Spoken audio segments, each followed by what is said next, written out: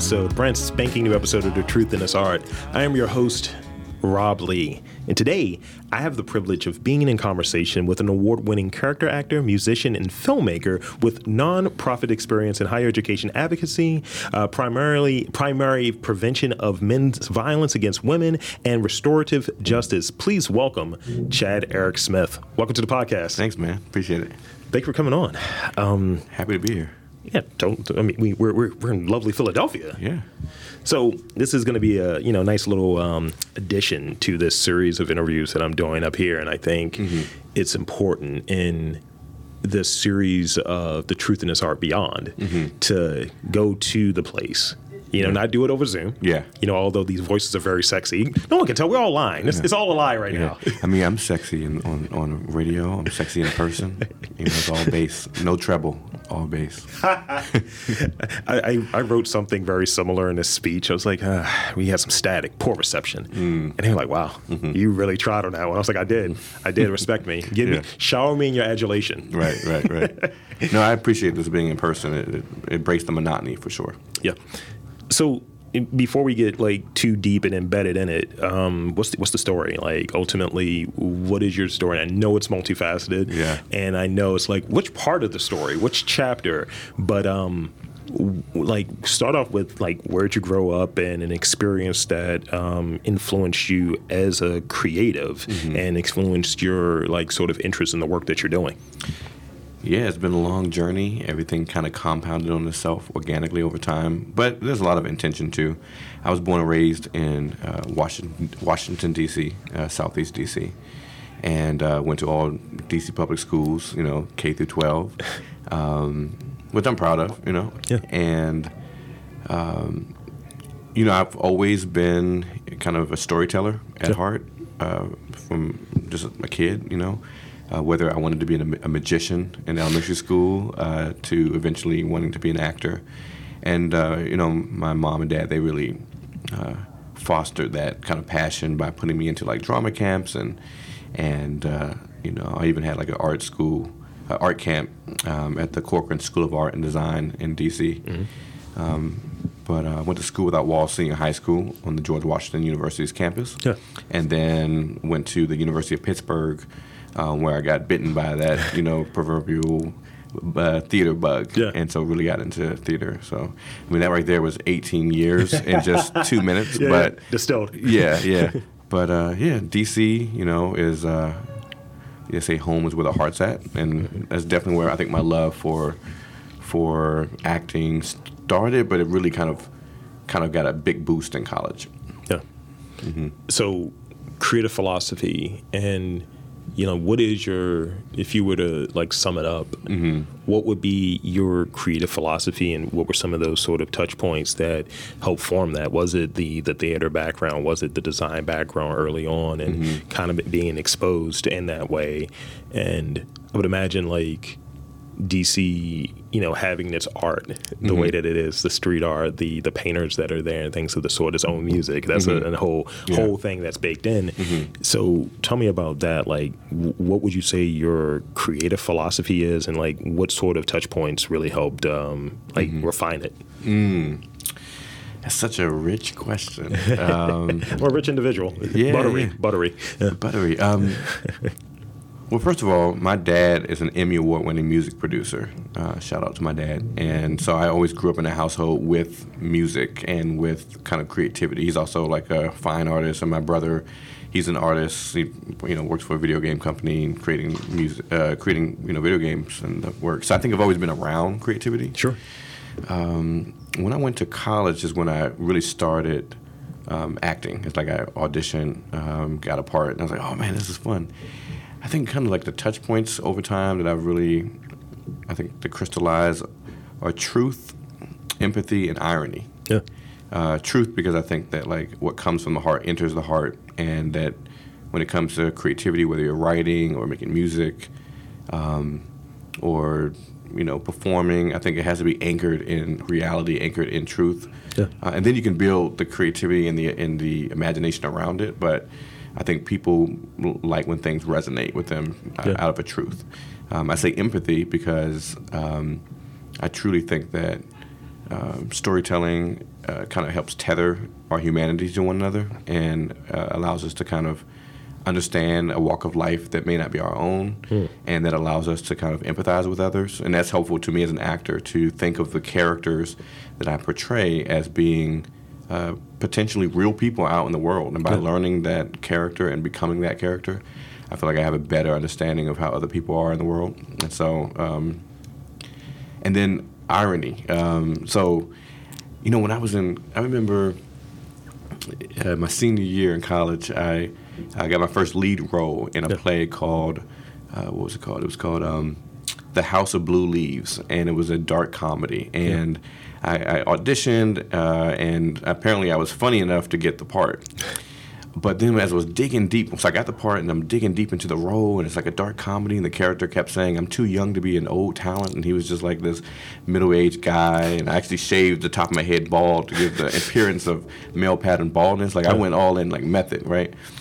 And then the director, who's still a mentor to this day, Dr. Stephen Strum, he pulled me aside. He said, hey, Chad, the reason why you got this part is because you were funny during the auditions, but now you're not funny anymore. Now you're just coming across as depressing. Oh my and I said, well, that's because it's a dark comedy, and the darkness of it is kind of dramatic and dark, right? And he says, yeah, but you know what? And audiences don't want to see someone be depressed. Yeah. What's more interesting is watching someone who is depressed trying not to be. Yeah. And from that moment on, I had this kind of light bulb went off that, like, that's true. In the same way that, like, drunk people tend to try to act sober. Like, oh, I'm good, I'm good, I'm good, right? Yeah. And so, even if they're not, right? Yeah. And so, then it clicked. And so, moving forward, I played the character manic as opposed to depressive. Like, I played it as really, like, high. So that at the end, when the character does something quite, like, dark, like killing his wife, right. it's pretty dark. Yeah. It actually was unexpected because it wasn't like I was playing this dark character leading up to that point. I was playing this character who was like manic, had a lot of mania, and was really like excited. And so that's part of the reason why, like, when I write, I focus on irony. Like my film Dark Therapy about a vampire with an irrational fear of blood. Like it's really funny. It's ironic, And so I think those are a long answer, but those are kind of truth, empathy, and irony are kind of like my touch points. Yeah, I did and thank you for that. I did a podcast for a very long time, for about 10 years, where I would look at some of the rougher things that happen and try to elicit humor out of it as a way to, like, this is not me just making light of it. Mm-hmm. It's like, isn't this ironic that this is happening? Right. And that sort of mentality, in part, led to me, I think, like, initially, this podcast started when, a couple days after Trump said that Baltimore is just a city of rats. So And I was like, okay, that's the motivator. I'm annoyed. Mm-hmm. I'm angry. Mm-hmm. I'm tight about this. Yeah. And I want more people to be tight about it. Right. And I think the way to do it is disprove it. Yeah. Show these sort of interviews. Right. But prior to that, I just remember doing two actually, and we were talking about just different things that were happening in the country. And I was just like, I don't know if we can get a lot of humor out of this one. Yeah. And some things, it's like, we'll turn it on the side. I remember when some of the protests were happening and the response to numerous, police shootings. George Floyd comes to mind in this scenario. And I just remember I was like, this is going to be a challenge. And it was not talking about that particular thing because it's not much you can get out of it. But the people that are talking about their freedoms, I was like, oh, these are the people to make fun of. Mm-hmm. And, coming up with problematic ice cream was a bit that we came out of that. Just like, it's just bland vanilla ice cream, half water. And it's like, we don't kneel. It's all of these different talking points. I love that. That are the name of the flavors. Yeah. It's like a anti-Ben & Jerry's. It was really, really, really strong. Yeah. And so that's always been a thing that's there. And even when people listen to this, because I've had people send me feedback, it's like, oh, this is funny. I was like, because I'm always like kind of struggling, like, is this actually art? Is this talent, or is it just me being open enough to have that sort of conversation and really kind of dabbling with it? And not going in as an expert. I'm going in as a person that's really interested in learning who the person is that I'm interviewing. Look, art can be anything, I think. I guess that's debatable, right? Because everyone has their own taste. But, like, literally there's like blank canvases in museums that are worth millions of dollars, right? Yeah. And people say, oh, that's art, or Andy Warhol take a picture of a tomato can, and people say it's art, Yeah. So I think it's, if you assert that it is and have some sort of vision around it, yeah, it's art. 100%. And that's what I've been learning. Mm-hmm. So with that, that's the end of the podcast. No. So with that, describe like, and you may have touched on this, but if you have another one, that's great. Mm-hmm. But tell me about a formative experience that kind of led to you in pursuing like, filmmaking, led to you pursuing like your art at this sort of level, and led to you pursuing like a role in like cultural work. Mm-hmm. When I was in high school, we didn't have a theater department. It was called School Without Walls, so we didn't have a lot of stuff. We had walls, I guess, but people always ask, "Do you have walls?" But it was based around the idea of using the city as a classroom, right? So we had to, maybe take a biology class at the zoo or go to the library. Anyway, that sounds really cool, actually. Yeah, it definitely was formative in the sense that it prepared me for, post high school, maybe beyond my peers at other high schools who had a more traditional experience.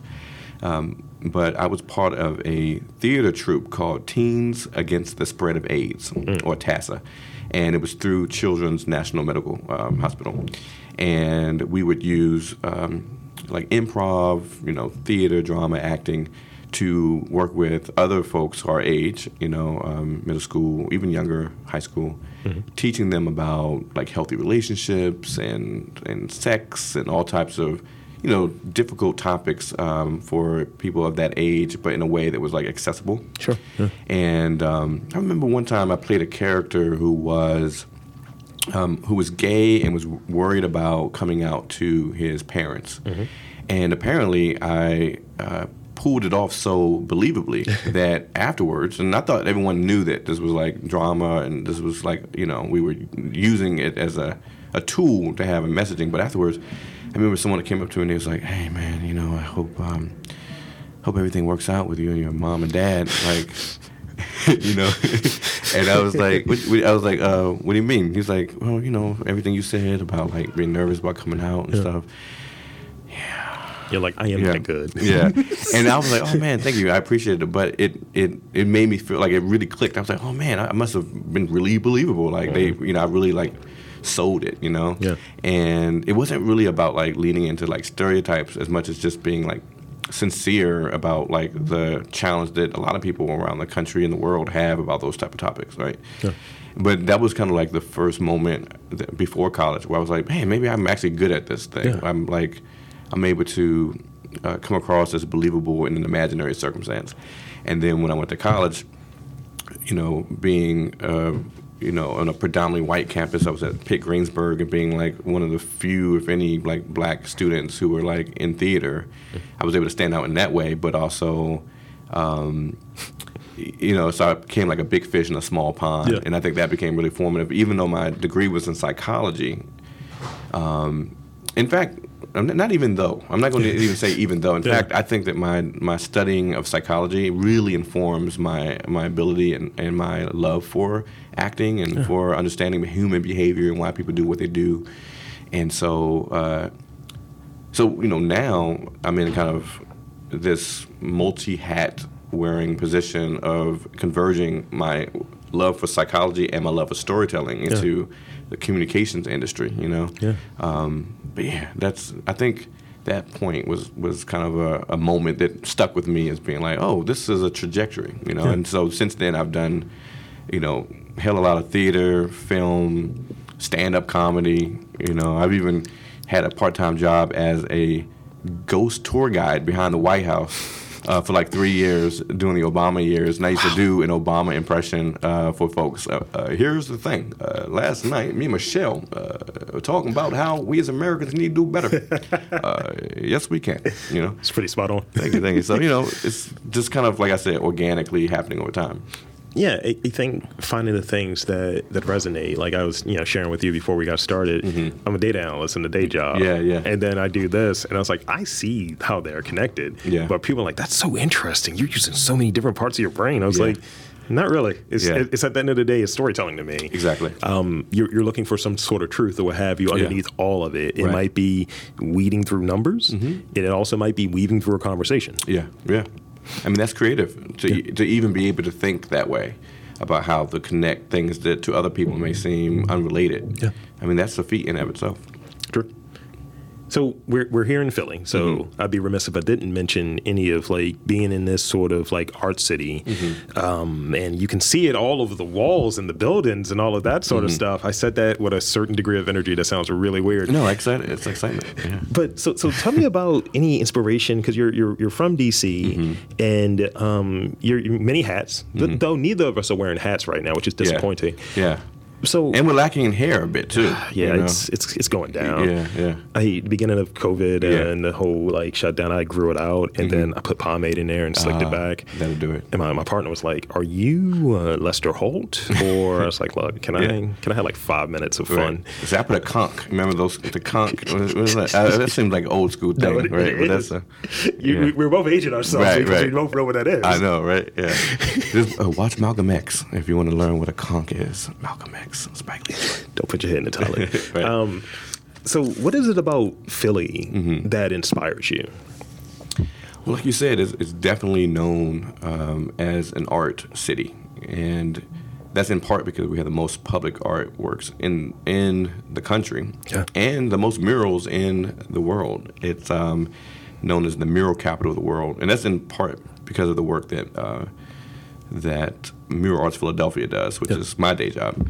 And so, it's helpful that I get to be just 2 hours from my hometown of D.C. That's always nice. And then, we're also in the midway point between New York and D.C., and New York is also a big hub for arts and culture.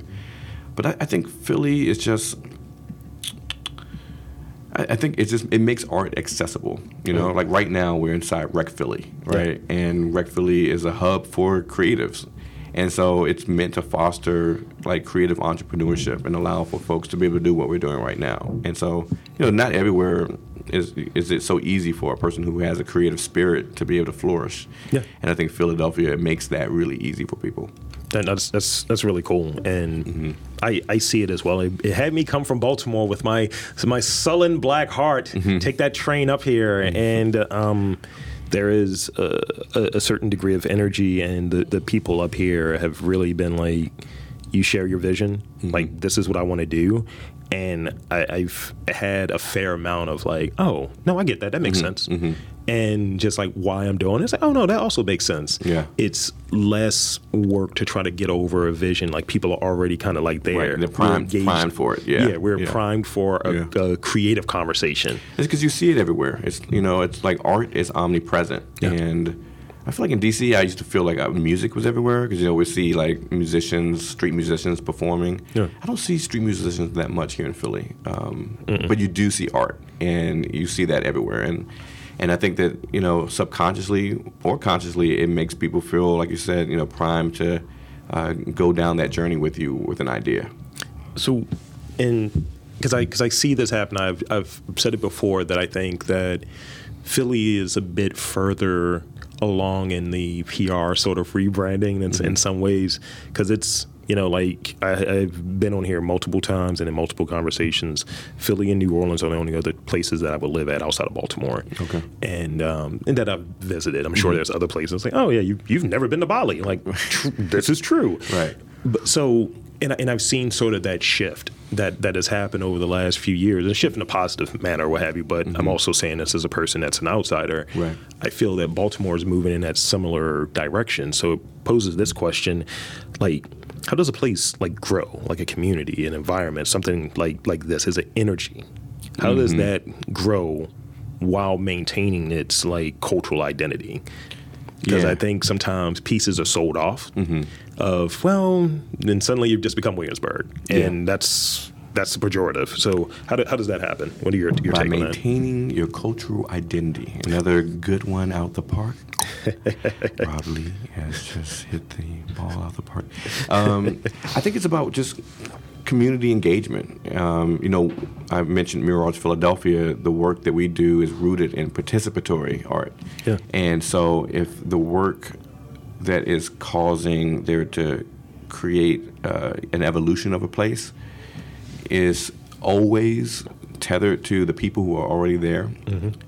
I mean, it's kind of like the topic of gentrification, for example, right? Like the best way to ensure that there's not displacement is making sure that the people who are already present are playing some sort of role on the front lines of that change, Yeah.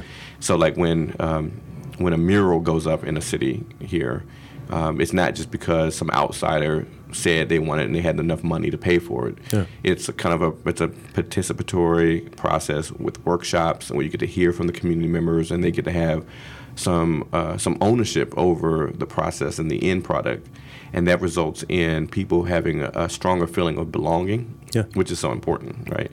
And a community and a feeling of kind of togetherness, if that's a word. So I think a place grows but continue maintaining its identity by ensuring that the people who are already in the place are part of the process of the growth. Because I think that what maintains it being that place. Mm-hmm. Otherwise, you have acronyms. Like I know it was a joke on South Park about Soto Sopa, and it's like, the South part. It's like, that's not a thing. Yeah. And I like last 2 weekends ago. I'm dating this time, but recently I'll say, I was a guest or what have you, and I did an interview at Baltimore by Baltimore. And it was an event that really was hitting those people that are unrepresented, the people that are the true Baltimoreans that may not have the glitz and glamour, and just showing them like in an authentic sort of space. And I was like, this is actually an event. Yeah. This is actually a real thing. Yeah. And this is filling in some of those gaps where, you may not have a big art thing like an artscape or something or some type of big festival for makers and things of that nature, but having something that's right there that's like in a landmark like the Inner Harbor and then filling that out. And it's like, this actually feels like a Baltimore thing. Yeah. But at the same time, as growth happens, it's like, is there still going to be space for these folks? Yeah. I mean, I think it's always going to be, I don't think you can get around kind of the gap that happens between the authentic, what people think is authentic Baltimore, authentic DC, authentic Philly, and like its representative. People say, it's your representative. Yeah. Because I know like in DC, like, when you look at a postcard in a, tourist shop, you're going to see the obligatory White House, Jefferson Memorial, all that stuff. I want to see Chuck Brown, damn it. Exactly. That's right there is kind of at the heart of what I'm saying is that like Chuck Brown was at my sister's baby shower, which was just like so random. Like I actually was sitting on the piano and playing. He's like, Chuck Brown just came through I forget how that happened, but he was just chilling at or when we think about like Marion Barry, he used to hang out at like cookouts and stuff and probably do more things. But my point is that like there's that identity will always be there as long as those people who value those things are there too. And so, a place is really not just the physical space, but the people in it. And as long as people don't get displaced, then those kind of cultural cornerstones will stay there. They're always going to come out of concrete. Yeah. And then it's just a matter of like asserting their existence and letting people know that this culture is here.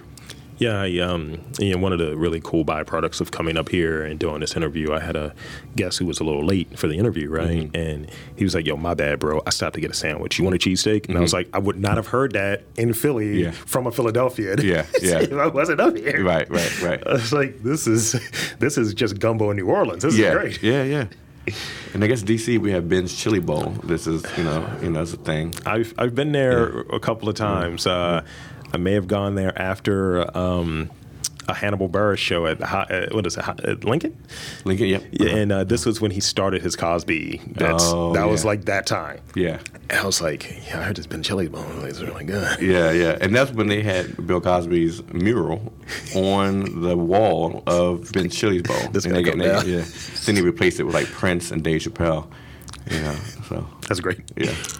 So, we talked about Mural Arts Philadelphia a little bit. So like ultimately, how did you get there from like DC? Like, what was that sort of like pipeline? And tell me about some of the work that that happens there that really like resonated with you. Yeah, it was really interesting how that happened. So, my fiance, who was my girlfriend at the time, we were long distance for 3 years. I was in D.C., she was in Baton Rouge. Yes. And she was in law school down there. So 3 years long distance. And then Larry Krasner, district attorney here, was going around the country and was recruiting people of color to be assistant district attorneys. And he went to her school and recruited her. And so she got a job as an assistant district attorney here in Philly. And I was like, okay, well, if I'm in D.C. and you're in Philly, well, even though that's shorter distance, I might as well move up here. So I did. And so my aunt, who was working in China, of all places, owned a condo right within city limits, which was perfect for her and for me. So moved in together. And I didn't know anyone in Philly, but my dad, who I said was a music producer, he produced an artist back in the 90s named Jello. His name is Angelo Addison, but his artist name was Jello. It's a great name. It's a great name, yeah. His album was Jello, Fruits of Knowledge. I love that, right? Yeah. But anyway, so Jello, he's based in this area, and he knew a guy named Greg Corbin. Yeah. Now, Greg Corbin was the director of restorative justice at Muir Arts Philadelphia, and he was like, "Yeah, we're trying to get more different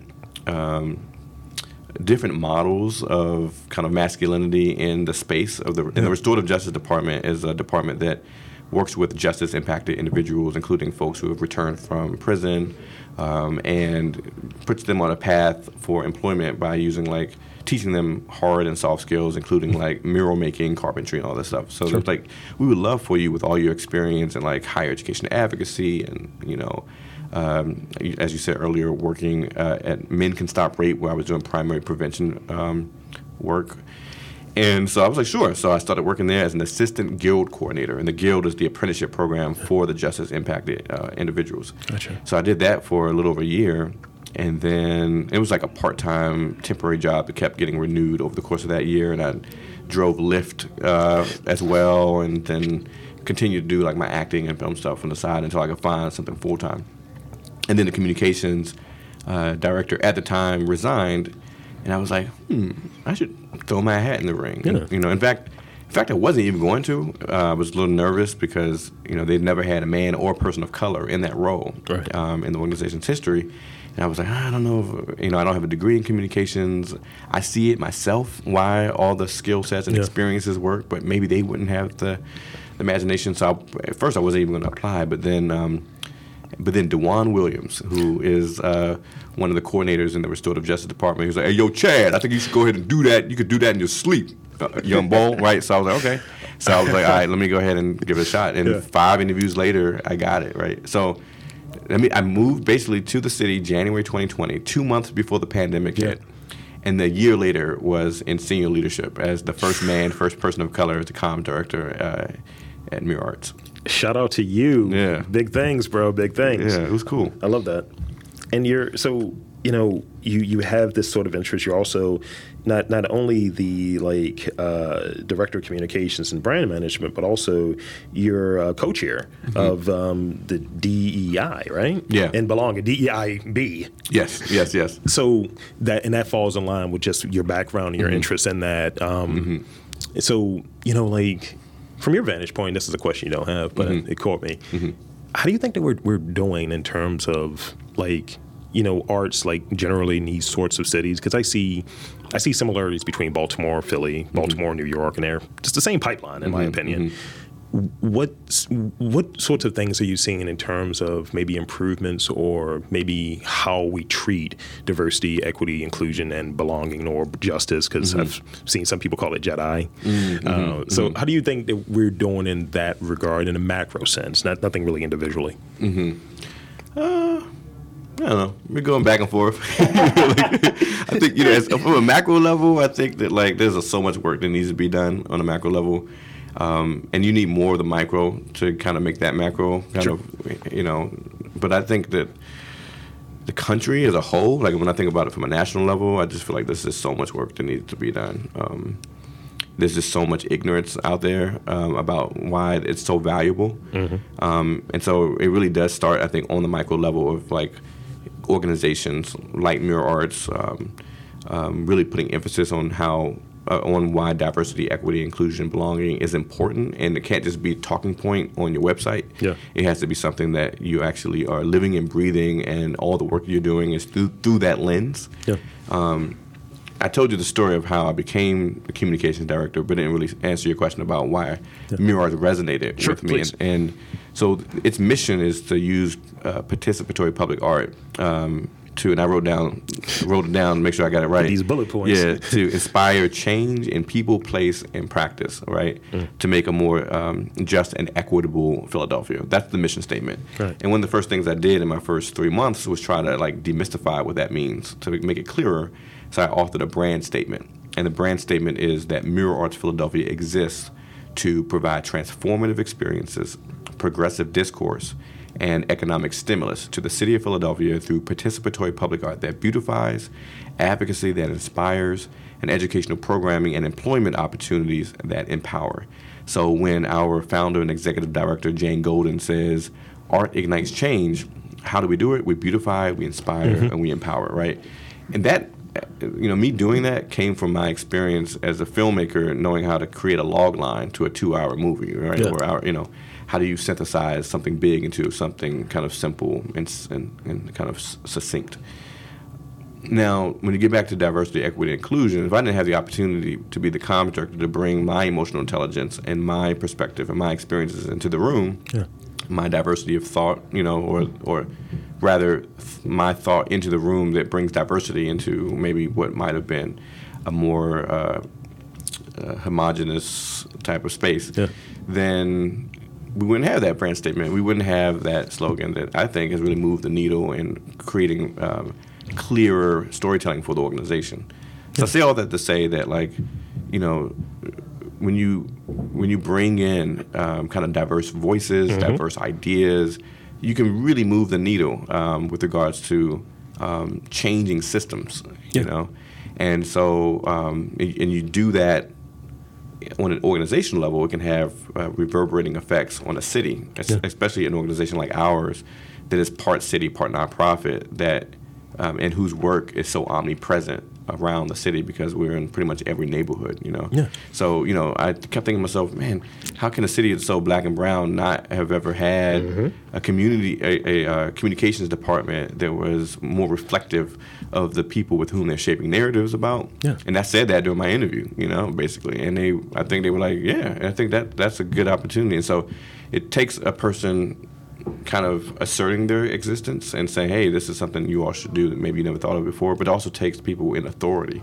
saying yes. Yeah. And that's why I think those things are important. And that was a lot focused on the diversity aspect of it, but all those other things, inclusion and equity and belonging, that's important to me as a black man in America, and now having like a little bit more influence in a kind of major internationally known organization, Yeah, and thank you for that, because I think a lot of times, people ask me, like, why do you have this person? We had that person. We had black people, and it's like, they're there. It's baked in, And I think trying to be reflective of who's on this sort of content or what have you, what makes up the city or what have you, and, my experience is going to be leading some of that, in terms of, I'm a black man, so, it's just like, I'm going to kind of push these episodes to the front a little bit start reaching out for folks. And it's just like what my tastes are, what my biases are, what have you, and acknowledging those, but also making an effort to bring in other people. They may say no. They may not be interested. It may not fit what they're looking to do, but the intent is there, what have you. And I'll say, a lot of the conversations that I have, I learn from, and it's like, oh, let me broaden this. Let me broaden my perception of what art might be, because I imagine, and I've heard it, that, some of the people in these like sort of bigger spots, I don't know if that's art. And it has a racial lens to it. And, I think there's so many people who haven't had the opportunity to share their story, and that's what really connects and brings them to this sort of like platform, I guess. Yeah, and you have because of that, you have the power to amplify the voices that may not have been amplified but for you, right? Yeah. And I think about that a lot. I mean, there have been opportunities that I know I've been able to allow for people who look like me since I've been in this role that might not have been able to get their foot in the door, and that's because I'm in the room now to be able to make certain decisions.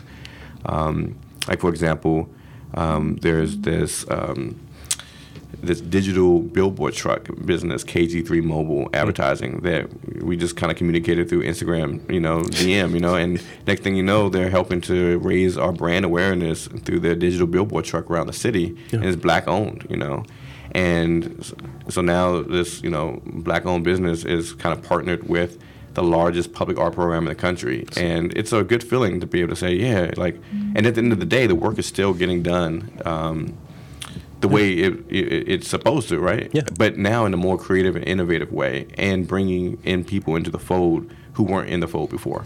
That's vision, mm-hmm. And I find that there was conversation at one point about some of the arts leaderships, the art stewards in Baltimore, mm-hmm. and the conversation or the assessment was, I don't know if anybody here that's in a decision-making role is representative of the community that you're serving. Right.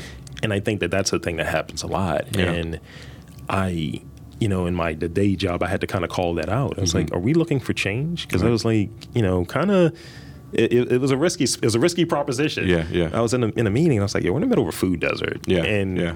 By proxy of me having some of these conversations with folks, mm-hmm.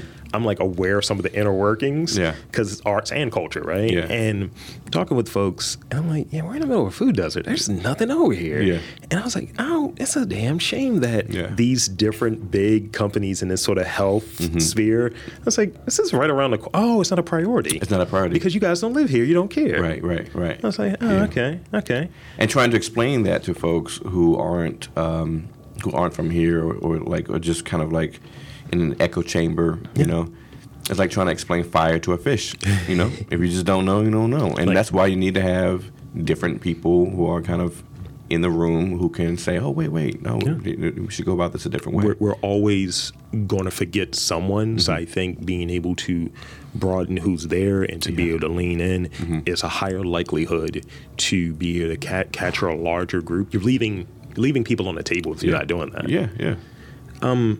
So and it's a good business model too, right? Because those are also not just like audience members, but customers and clients. Yeah. So it's actually a good way to actually expand your clientele. I remember because I'm a weirdo and I like some of the things that I like, I'm looking for the unique people at times. Mm-hmm. And I remember talking to the homie Elijah Bulb at DC, mm-hmm. and I was talking to like 202 Creates. I was like, y'all never heard of the Jogo Project? Uh-huh. And I'm talking about it. It's like, what's the Jogo Project? I was like, this is Yo City. Right. All that. Yeah. I was like, pay me to host a show in my city. Right. with them. Yeah. The 202 Creates is cool too. Yeah. But it's interesting of like, just like what people are, you only know what you know. So being able to have those sorts of conversations with people mm-hmm. and being able to open it up, that's big and that's important. Yeah. So This is maybe going to be a controversial question. Oh. Maybe not. Mm-hmm. Who knows? Where does great art happen? Where's the interesting work happening? And I'm thinking in terms of like location, in terms of community, demographic, things of that nature. Mm-hmm.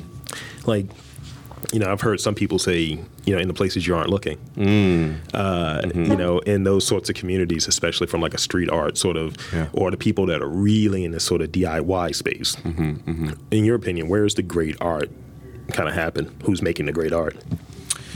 That's a good question. My first thought, and I don't know if this may not be like a orthodox answer, but we're not being orthodox at all. Yeah, my first thought was that it happens in your mind. Like where does great art happen? Like it happens there, because I know we talked before about like having the space to be creative and having the time to be creative, and if you're too busy, you can't be. Like it's if you're too busy, and mm-hmm. so because you're just not allowing yourself to have the mental real estate to do it. So my first answer to that question is like great art is happening in the minds of so many people around the city of Philadelphia and around the country and the world that they just need like space, time, opportunity to be able to get it from outside their mind, from inside the mind out into the world. So that's what happens first. I tend to think that like black folks are some of the most creative, innovative individuals in the world. And so there's definitely a lot of creativity just within, the black community. Just keep it real. I mean, they're frying salmon now. I mean, I didn't know that could happen. I was like, wow. Salmon. I was like, damn, I thought it was only tilapia and catfish. Right, yeah. They take it to the next level. They are innovation. Yeah. So, I mean, can't think too much about any more specific than that, but yeah. Yeah, it reminds me of that sort of quote that I had in here from this book or what have you, and it's what is it? It's talking about like it's this book, Creativity, Flow, and the Psychology of Discovery and Invention. You know, people who keep themselves busy all the time are not really creative. Yeah. And I find that, and I kind of struggle with that because I think I was telling you at one point when we talked initially how many interviews I'm doing. Yeah. And I'm like, am I too busy to do this? Because I'm trying to weed through that because I like being busy, but I don't like being busy that the content isn't good, that I haven't done enough research or I'm prepared. So I think I'm doing enough, I'm stretching as it were, versus I think when you're busy, you're just like, I got to get through this. There's some bunk that's going out. And you're like, you mailed that in. So and I think being the director of communications and brand management, like I think people would think it's a really creative job, and it is in a lot of ways, but kind of like more on a conveyor belt, like kind of autopilot type thing. Yesterday, I was in 6 hours of Zoom meetings. You know what I mean? And so if you have 6 hours out of what's supposed to be 8 hour day, and I work way more than 8 hours a day, but just in Zoom meetings, it's like, damn, think about all the time lost where I could have been doing something else that's maybe even more creative than sitting down in front of a laptop, right? So I agree that like having space and time. I mean, some of my best ideas have come from, taking a walk in the Wissahickon Trail, or taking a shower, and just doing things that allows for time to be able to have its way with me. Yeah, I like that. I think when we don't have that time and we're in this sort of like the conveyor belt, I love that, but this sort of like time where you're trading that limited resource of time for the prospect, the possibility of an opportunity to maybe smell funding or smell access and so on. And I think that there has been this shift that, like, I feel that in times podcasting is deprecated because everyone thinks they're a podcaster and not everyone's a podcaster. Right. And I think that happens with some creative pursuits as well. Like, let's say, oh, you're an artist. It's like not everyone is that, because I think, as we touched on earlier, there are certain things. And with the advent of AI now making art, it's like you can't replace it. There's something that has to speak to you. Yeah. You seen the movie I, Robot with Will Smith? I've seen the movie I, Robot. There was a scene when they were having this debate about like what is human, and what is it to be human, and then. I forget. I don't know the script verbatim, but like Will Smith's character asked this robot character, it's like, can you draw the Sistine Chapel, for example? And he shot back, can you? Yeah. And he was like, touche. But his point, I think Will Smith's point was good. But then that robot was like, it's Thanksgiving clapback. Yeah, that's a clapback right there. So, but I think that is a thing, and I use that to lean into this piece right here. And this is like, I got one more question after this before we get to those rapid fire ones that everyone gets. So, aside from money, right?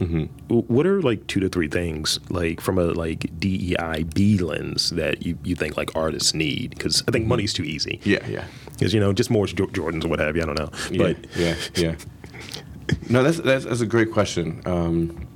Because money is definitely the first thing that most people would say, because it does allow for other things. But I mean, space and time. Like we're here in Rec Philly. This is space allows for people who are creative, who may not have had like the access that maybe other folks with more privilege might have had to be able to do it. So space is so important. Time, again, like you said, it's so limited and it's so moving forward, and it seems like it's going faster as we get older. But like, I don't know how you get more time, but like having more time carved out for creativity, and like other people who may have control of your time in some way, whether it's your employer or your family, whatever, allowing you that time to, you know. I said this, like my partner's trying to dive back into it. Like, she's a writer, right? And she was like, so how do you balance? Because she was like, I see that you're basically doing 2 full-time jobs that, you know, require different things of you. Yeah. And she was like, how do you do it? I was like, I try to commit to it. I try to stack things where I can. Yeah. So, you know, part of my process is I consume a lot of audiobooks. Yeah.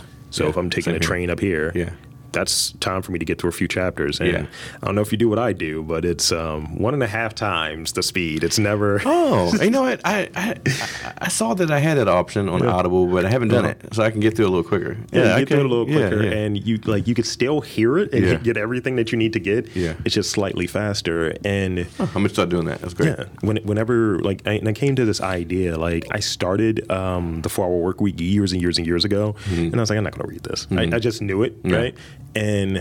But I kind of got this concept of stacking, and I was like, this is going to give me time that I'm able to do some of these things.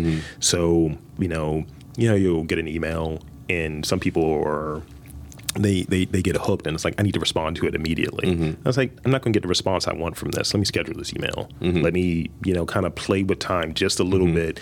And I was like, that's the only way I can juggle all of these things. I do it all the time. Look, sometimes my Monday mornings will have 17 scheduled emails at like random increments of time. Like, they're not all at 8 a.m., Like, they're like 8:02, 8:37, 9:46, right? Because in some ways, it's not just about like, it's also like delaying their response, right? Because if you schedule it, because, you send it out right now, they might respond in the next 5 minutes. You're like, now I got to go back and forth.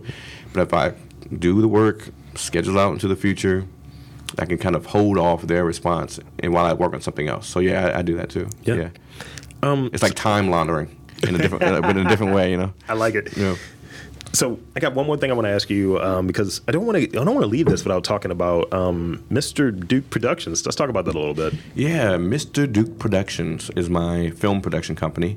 Mr. was my miniature schnauzer when I was a kid, and Duke was a boxer. So they're my 2 like beloved childhood dogs, and the logo is of a miniature schnauzer and a boxer. So that's what the name comes from. But in 2015, I had a horrible heartbreak. My ex broke up with me with a handwritten letter, and we lived together. I was like, oh, snap! Like, here you go. I know. It's like, whew. She broke with me with a handwritten letter, and it was just like devastating. We were together for like 5 years, Oof.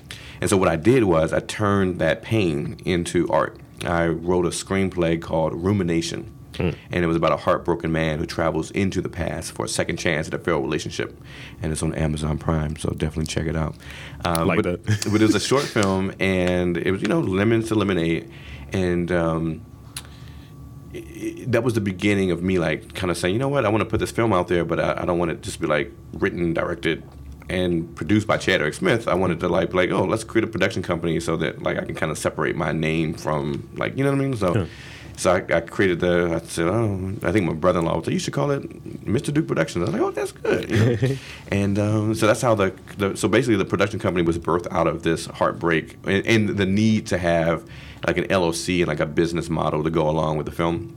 And then since then I created some other things. But the film production company is like, I'm really inspired by the work of like Jordan Peele and like his company Monkey Paw Productions, and I think similarly, like I like those type of stories that kind of deal with like kind of cool genres like sci-fi or speculative fiction, Afrofuturism, and like converging them with like themes of like psychological themes, like Rumination, which is a psychological theme, or my film Dark Therapy about a vampire with irrational fear of blood is both ironic, but also has some psychological aspects to it. So, but Mr. Duke Productions also has dabbled in like political ads for local folks. Like, for example, we had a couple of attorneys here who were running for judgeships in Philly, and I shot, produced, and edited their campaign ads. And that was during like the height of the pandemic, so making some extra money.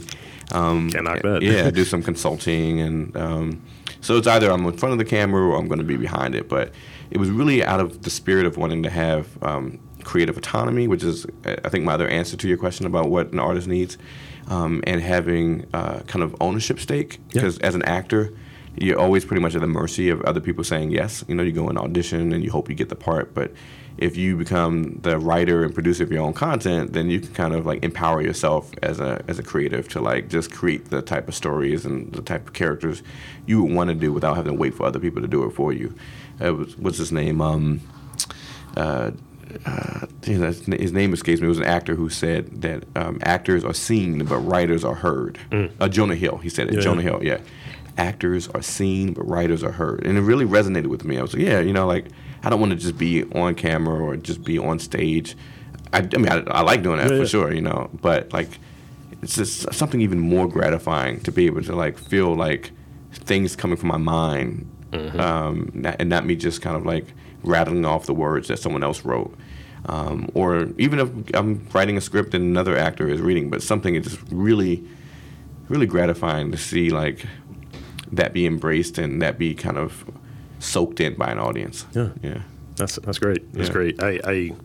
We'll talk off mic about that. I got a few things, but with that, I want to move into the rapid fire portion of the afternoon. Let's do it. So I got 5 quick ones for you. All right. Don't overthink them. Never overthink them. Okay. All right. All right. I'm going to start off with this one. Creative, cultural work. You know, you mentioned the long hours. How do you stay fueled? Oh man, how do I stay fueled? Rapid fire. What are you eating? Yeah, I know, right? I wish that's the thing. I need to eat more. I haven't eaten today, so that's not good. Same. Just drink. Yeah, so we got to figure out that. How do I stay? You know, I think I'm just genuinely ambitious, and I feel like I've always just wanted to make observable impact and do it in a fun, creative way. And I think that I'm just kind of motivated by like intrinsic motivation. You know, I just got engaged, so you know we're getting married. Congrats. In March. Thank you. And so I'm definitely motivated too about like trying to provide for my family, but historically, it's just been like I think I've always just had an inner drive to just be creative, and you know. Yeah. I've been running off of ambition and spite.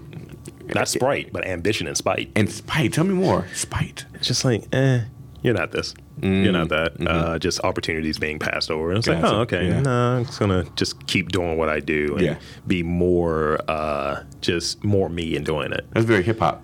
It is. Yeah. I've been told in the past, you're not bubbly enough as a host. I've heard a lot of weird things in emails and in the DMs. But I was just like, I'm just going to do myself that much more. I was once told I wasn't perceived to have the tools to be the communications director. And then... That was a smug sniff, by the way. Yeah. Uh-huh. And now I am.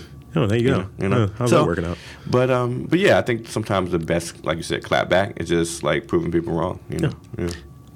So I think I have an answer to this, but does your work fall closer, and this is in the more general macro sense, because you wear many hats, does your work generally fall closer to passion or curiosity? That's a good one. You know what? Curiosity. I think if you asked me this 10 years earlier, I would say passion. Although I feel like as I get older, I'm becoming more strategic and dispassionate. Strategic and dispassionate. So, yeah, now it's like intellectual curiosity, trying to learn more. So, for sure, yeah. Starting tomorrow, the day is 25 hours. What do you do with the extra hour? Go get sushi. Finally eat something? Yeah, I'm definitely going to try to eat some food during an hour. Or maybe just get an extra hour of sleep. Yeah. And lastly, you know, for all of the hats, all the things that you're doing, and some of the things that you're just knocking out of the park, and I feel very fortunate to have this interview, what is your number one rule for success? My number one rule for success is to always maintain your integrity. I think that's where we'll stop. Yeah. That was like a mic drop right there. So with that, I want to thank you again for coming on to this podcast and chopping it up with me, spinning a yarn, as I've been told that sounds like a very old saying. But I want to invite and encourage you. We did talk about conchs earlier, so we did talk about conchs. So I want to invite and encourage you to tell the listeners where they can check you out, mural arts, all of the stuff, everything CES. Please share that with the folks. Yes, well, definitely check out MrDukeProductions.com to learn more about my production company, and visit muralarts.org to learn more about how we beautify, inspire, and empower, and follow us on all of our social media platforms at Mural Arts. There you have it, folks. Again, for Chad Eric Smith, I am Rob Lee, saying that there is arts and culture in and around your neck of the woods. You just got to look for it.